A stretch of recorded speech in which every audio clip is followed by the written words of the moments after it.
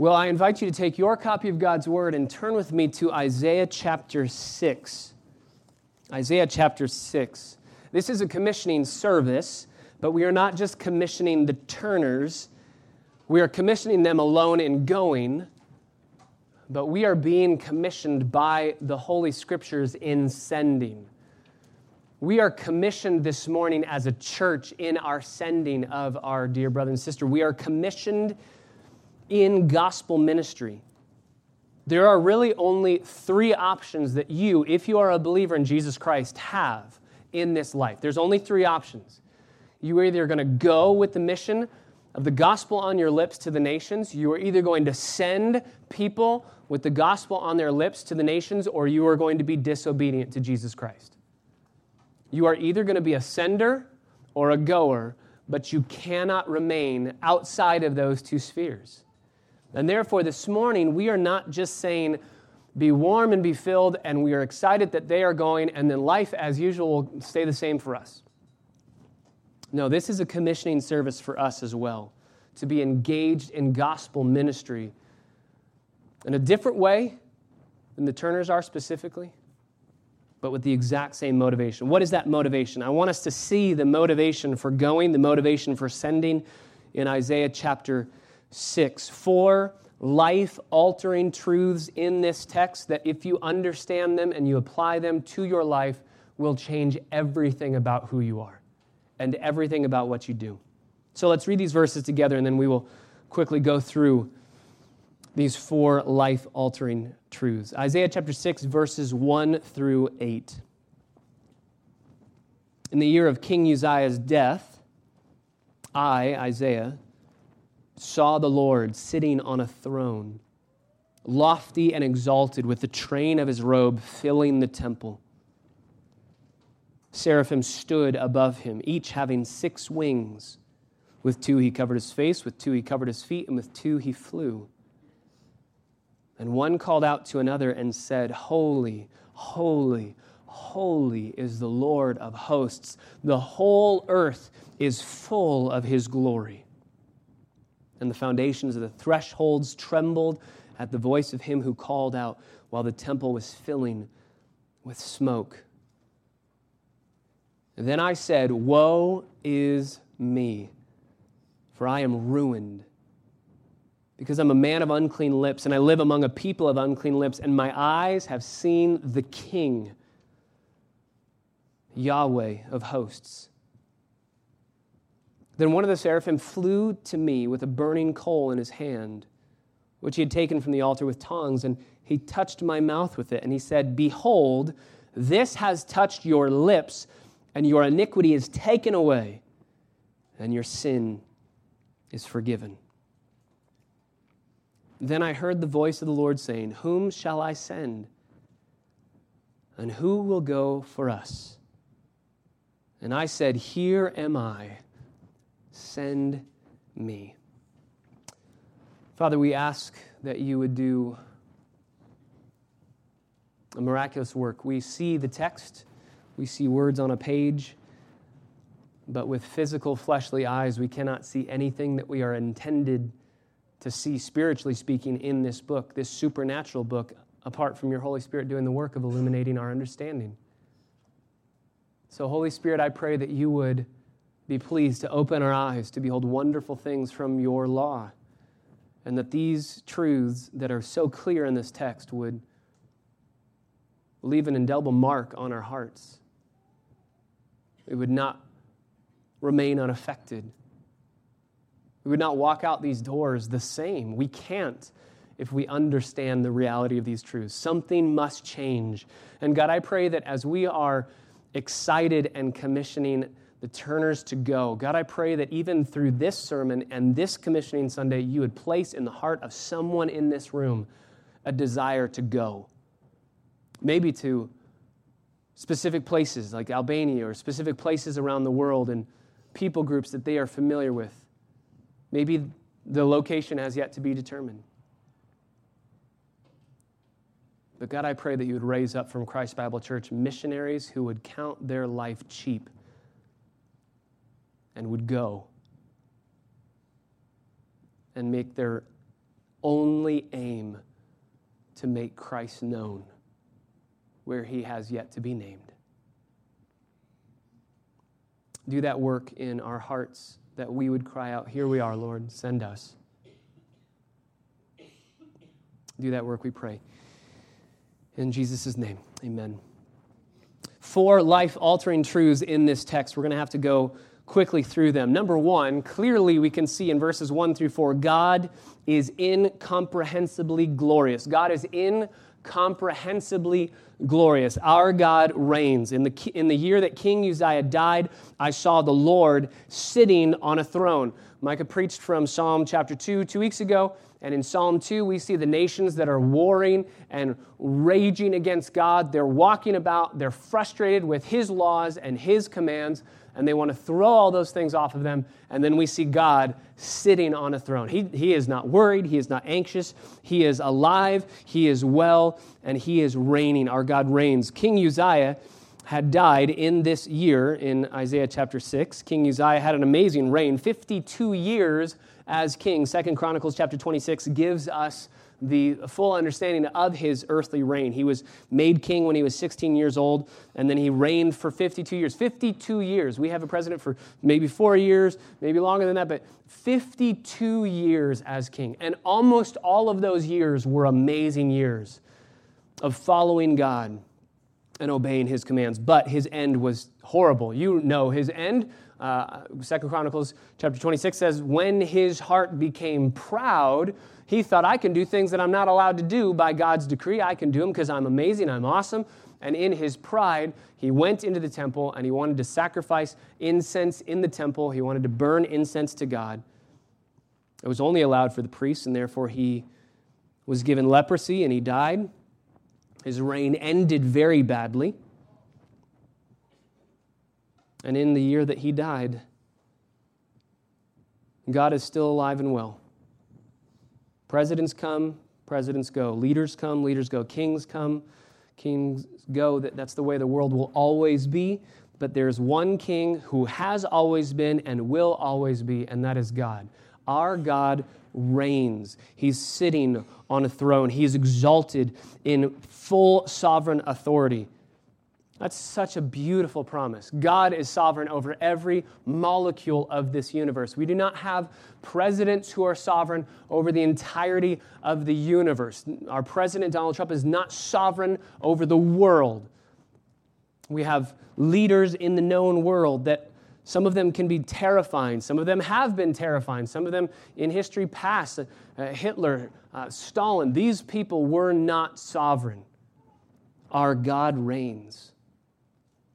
He is exalted. He's sovereign. He is on a throne. Verse 2, seraphim are standing around him, each having 6 wings. With 2, they're covering their face. With 2, they're covering their feet. And with 2, they're flying. Seraphim, literally a transliteration of a Hebrew word. You know a Hebrew word, seraphim.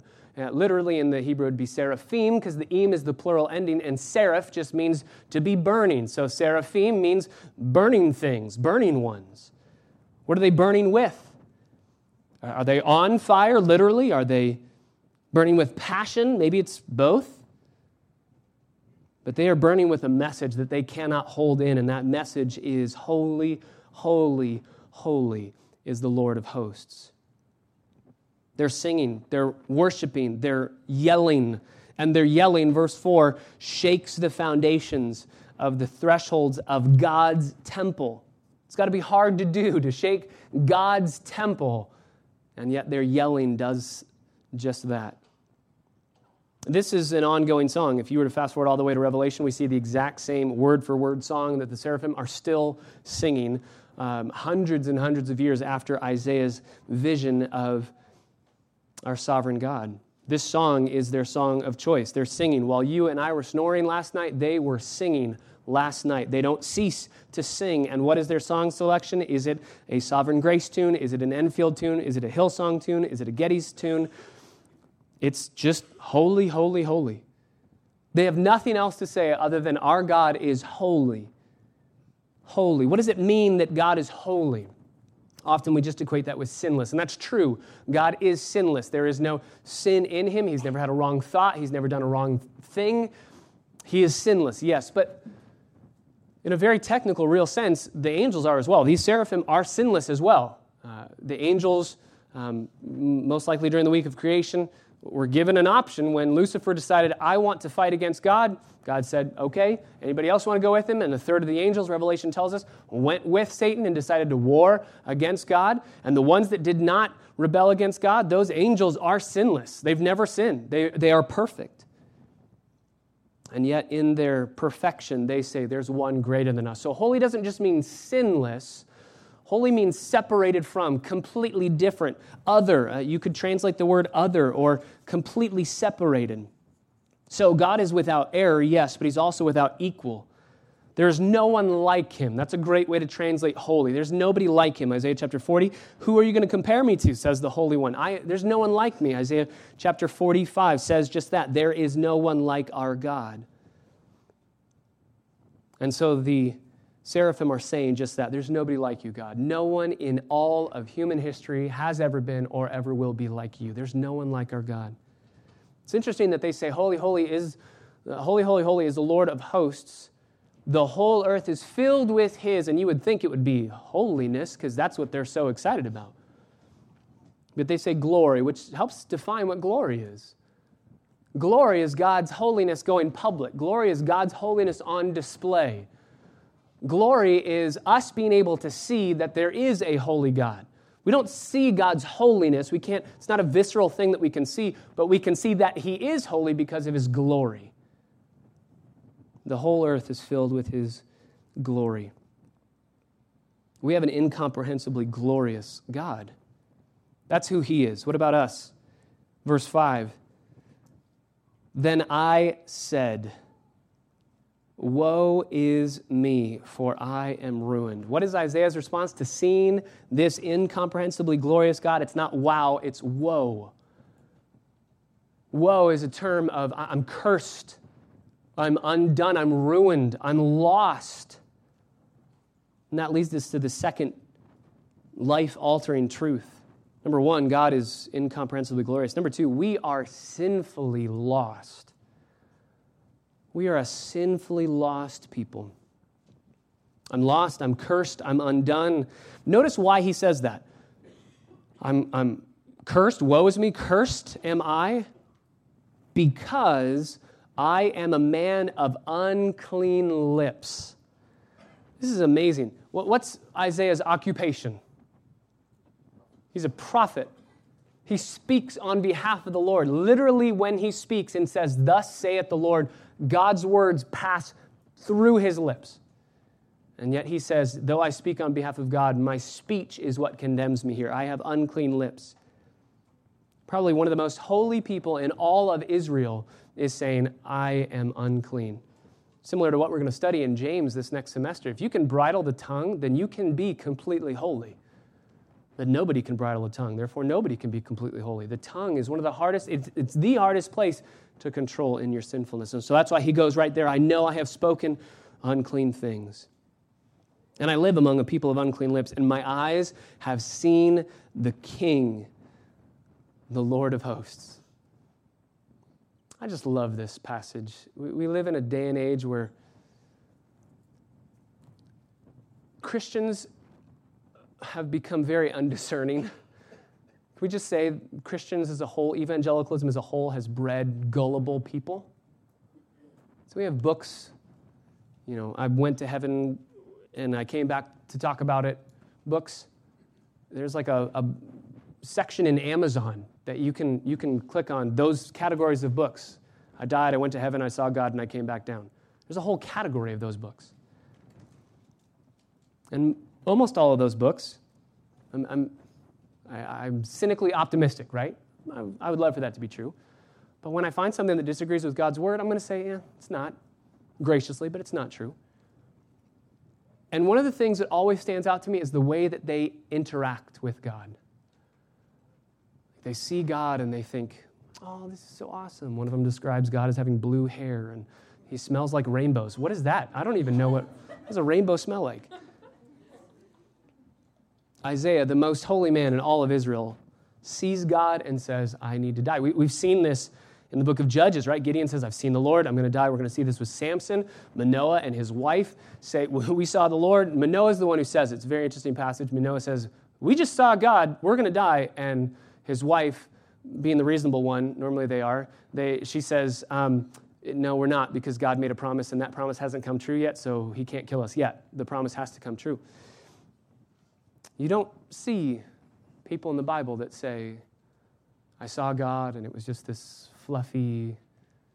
No, there's a holiness. Even John in Revelation, when he sees his best friend, right? Jesus was his best friend. He falls down like a dead man. It's because God is incomprehensibly glorious, and we are a sinfully lost people. Let's consider what that means to be sinfully lost. Not even 3 chapters into this book. Not even 3 chapters into this book. God has said, hey, this is what you can do. One thing, shouldn't do this. And we say, all of those things that we can do are garbage, and the one thing that we can't do, that's what I want. And you're keeping me from joy, and you're keeping me from happiness, and that's what I want. Your rules stink. I don't like you. I wish you were dead. That's what Adam and Eve say. That's what we say. This is what R.C. Sproul said about sin. My favorite definition of sin. Sin is cosmic treason. Every time we sin, we are functionally saying, God, I wish you were dead because I don't like your rules. I wish I was on the throne. And so Adam and Eve said, let's eat from that tree that God told us not to. God doesn't know what's best for us. I know what's best for me. And we have been believing that lie ever since. What does it mean to be lost? You remember they were sent out of the garden, cut off from that relationship with God, alienated from his presence. And then if you die in a state of unbelief, if you die in determined disbelief against the gospel, sin demands a punishment, and you will spend eternity separated from God forever.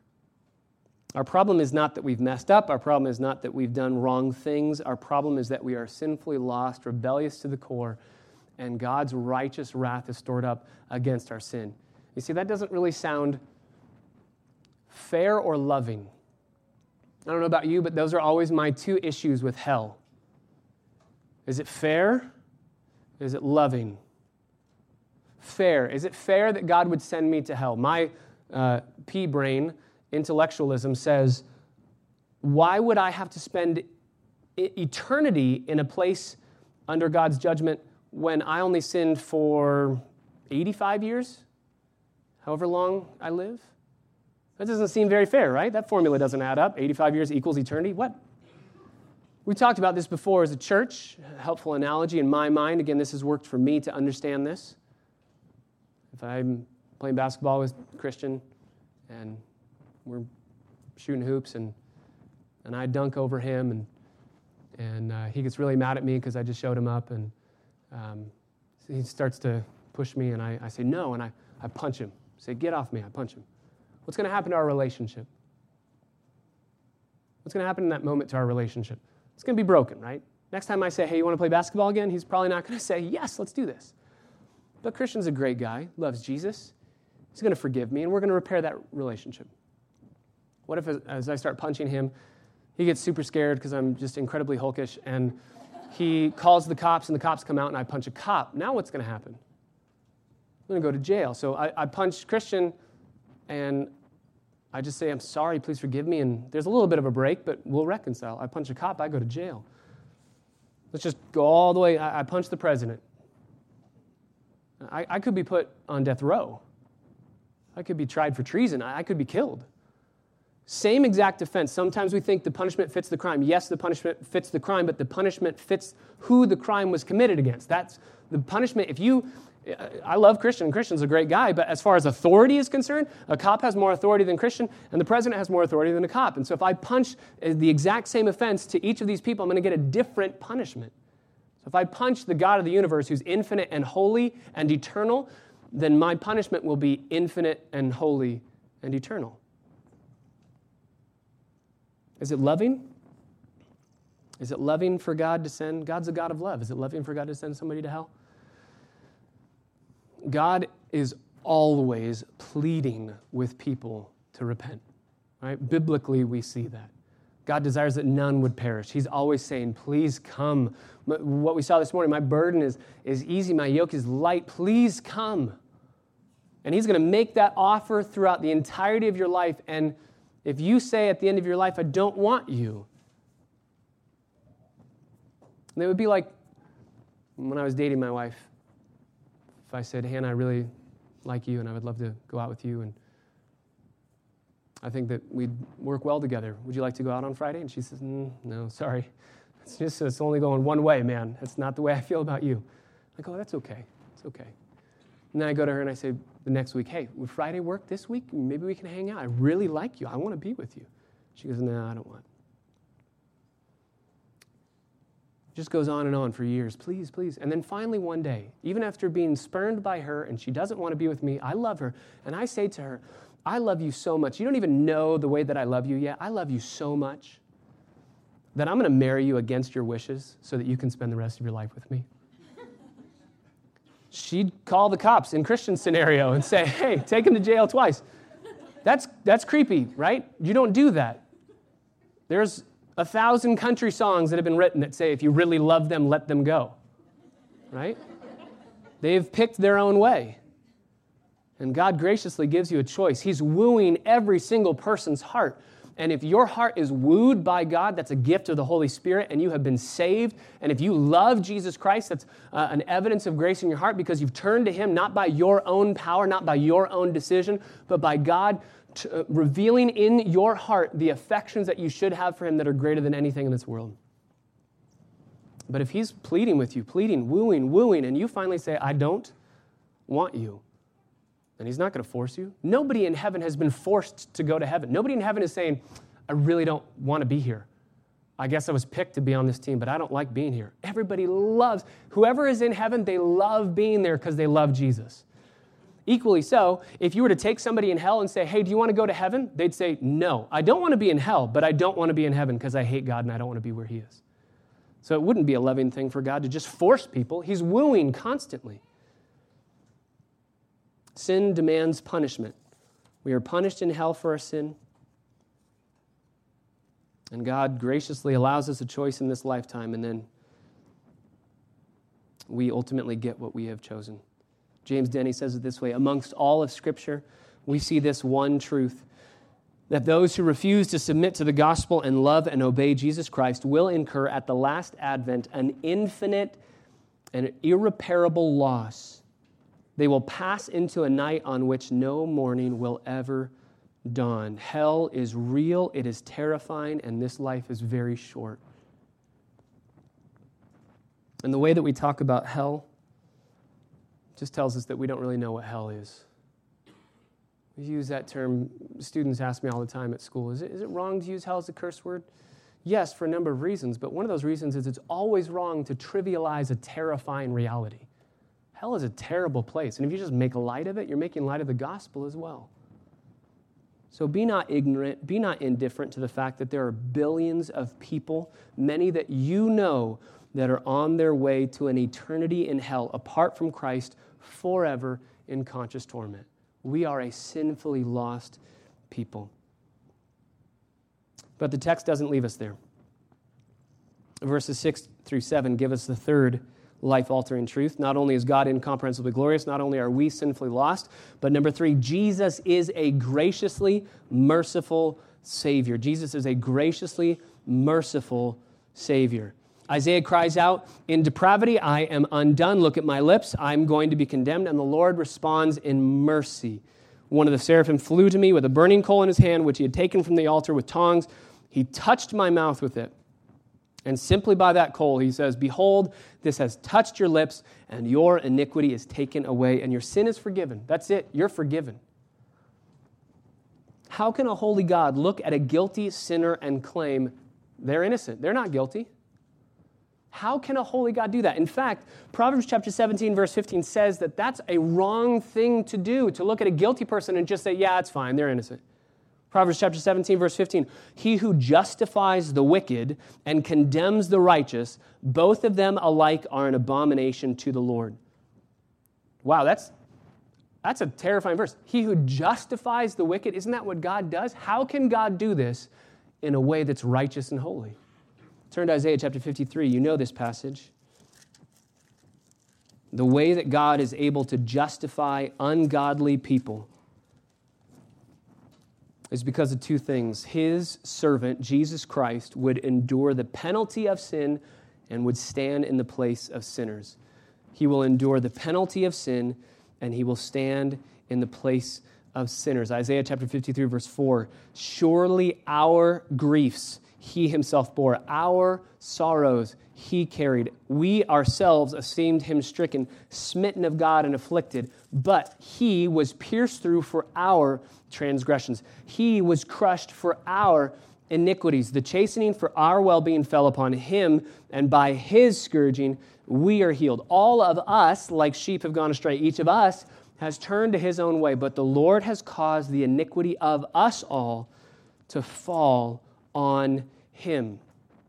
10 times in 3 verses, we see the exchange. We've done this, but Jesus is doing this. We deserve wrath, but Jesus bears the penalty. A lot of people have a concept of the gospel that says that God just kind of turns a blind eye to it. You've sinned, and I love you so much that I'm just going to forget you ever did that. God cannot do that. That would be unjust of God. Sin must be punished, and every sin that has ever been committed will be punished. It will either be punished at the cross, or it will be punished as you bear that wrath in hell. How is this possible? Because Jesus Christ on the cross is treated by the Father as if he had sinned my sinful life and lived out my sin. Jesus is punished in my place. He's punished as if he was sinful Patrick Carmichael. So that Patrick Carmichael could be treated by God the Father as if he had lived Jesus' perfect life. That's an impossibility. I could never be a perfect person. I could never be sinless. And yet God the Father says, because I love you and because I don't want you to perish, I'm going to send Jesus to live a perfect sinless life and credit that to your account. And then I'm going to punish Jesus as if he had lived your sin out and take your sin and put it into his account. Beautiful exchange. This is grace. This is grace. It's amazing. Though God would punish our sin, he decides to put that punishment on Jesus. And friends, I want to plead with you this morning. Do you know that you have been forgiven of your sins? Do you know, have you trusted in Jesus Christ for eternal life? Are you planning on getting to heaven by your own goodness? Maybe you're comparing yourself to others and saying, I'm relatively a good person. Maybe you are. But compared to God's holiness, you have to be perfect to enter into a perfect place, into heaven. Jesus is the only way. His cross is that coal that would cleanse us. It's a coal here as the seraphim places it on Isaiah's lips and takes away his sin. But for us, it's the cross that took away our sin, that offers us eternal life. And that leads to the fourth and final life-altering truth. We have an indescribably urgent mission. If we know that God is incomprehensibly glorious, and we know that we are sinfully lost, and we know that there is a way to be saved in Jesus, our merciful Savior, then we have to have an indescribably urgent mission to tell others. That's verse 8. I heard the voice of the Lord saying, "Whom shall I send, and who will go for us?" And I said, "Here am I, send me." Once you know the reality of the gospel and the grace of God, you cannot help but tell other people about that reality. Then and only then, if you truly comprehend the gospel, can you know with confidence others need to hear this message, and you're going to go. Surely this amazingly holy and gracious and loving God warrants far more from us than simply praying a prayer or walking an aisle or raising a hand. Surely this God warrants far more than nominal adherence or casual acceptance. If this God is who he claims to be, and he is, then he warrants total abandonment of our lives, of our dreams, of our hopes, of our desires, of our expectations, of our everything. He deserves it all. And if you know that, you are either going to go and tell people, or you're going to say, I'm going to stay here and tell people, but I'm going to send people. I'm going to send people. Why do we have an urgent mission? Why is it urgent? Just 3 quick things and we'll wrap it up. This mission is urgent because people have never heard it. Their knowledge of God is only enough to condemn them. Romans chapter 1, verse 18, they know since the creation of the world, God's eternal power, his divine nature have been clearly seen, being understood through what has been made so that they are without excuse. They know there is a holy God because they've seen his glory. People ask me all the time, what happens to the innocent guy in Africa who's never heard the gospel? What happens to the innocent guy in Africa who's never heard the gospel? And I can tell you, with authority from the scriptures, that guy goes to heaven. Instantly goes to heaven. But that guy doesn't exist. There is no innocent guy in Africa. If you put label on innocent, well, of course he's not going to go to hell. Of course he has no reason to be punished because he's innocent. But nobody's innocent. Those of us who have seen creation and who have understood what God has made and have understood his commands for us and have rebelled against it, we're not innocent anymore. And if we don't have the gospel of Jesus Christ, then we only have enough knowledge to be condemned, to say, I know I've done wrong things, but how do I atone for that? How do I fix that? How do I cleanse that? There are billions of people, brothers and sisters, there are billions of people in the world who have never heard the gospel, and all they have is enough knowledge to condemn them to hell forever. What will it take for us? What will it take for you and for me for the concept of unreached people groups to be totally intolerable for us? Like, we cannot have unreached people groups. They need to hear of Jesus. That's why I pray that God would raise up more missionaries. Go into the world. Go and tell unreached people groups. If you're good with language, go translate Bibles. If you're good with preaching, go be a street preacher in a place where you're not even allowed to be a street preacher, and go tell of Jesus Christ. This is what Romans chapter 10 says. Romans chapter 10, verse 15, you know it. It's actually a quotation from Isaiah 52, verse 7. How beautiful are the feet of those who bring good news. I personally think feet are disgusting. I think that the opposite, whatever the best antonym of the word beautiful is, that's what feet are to me. Pure evil ugliness. My grandmother used to say that God started creating us with our heads and just made us beautiful, and he ended with our feet and just kind of, there it is, feet. How can you make feet beautiful? God says your feet will be beautiful and your whole self will be beautiful as you go and share the gospel. And that's why to the Turner family, your feet and your lives are beautiful because you are saying we're going to share this message. This is an urgent message because people only have enough knowledge to condemn them. Number 2, because the gospel of God's powerful enough to save. There's not a people group on this planet for whom the power of the gospel will not work. The power of the gospel works. The gospel of God is powerful enough to save. And if we understand that, point number 3, because the glory of God is more than enough to satisfy them forever. The glory of God is more than enough to satisfy them forever. If you know this and you've experienced this, the satisfaction in Jesus Christ, the love that he has for you and the love that you have for him, then it's going to be a natural overflow. So we are commissioned at Christ Bible Church today to be senders, faithfully praying for those who are going. But I want to plead with you. Is God calling you to go? We need people who will go. We need people who will stay. That's what the Apostle Paul says. I thank God that you're supporting me, so please don't everybody go. But we need more people who will go. As we commission the Turners, as we commission ourselves, we remind ourselves that missions is not the all-consuming passion of our lives. Jesus is the all-consuming passion of our life.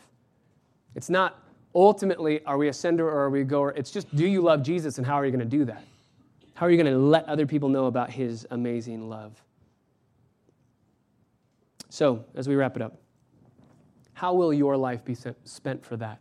How will your life be spent in light of those 4 life-altering truths? How will your life be spent in sharing Christ?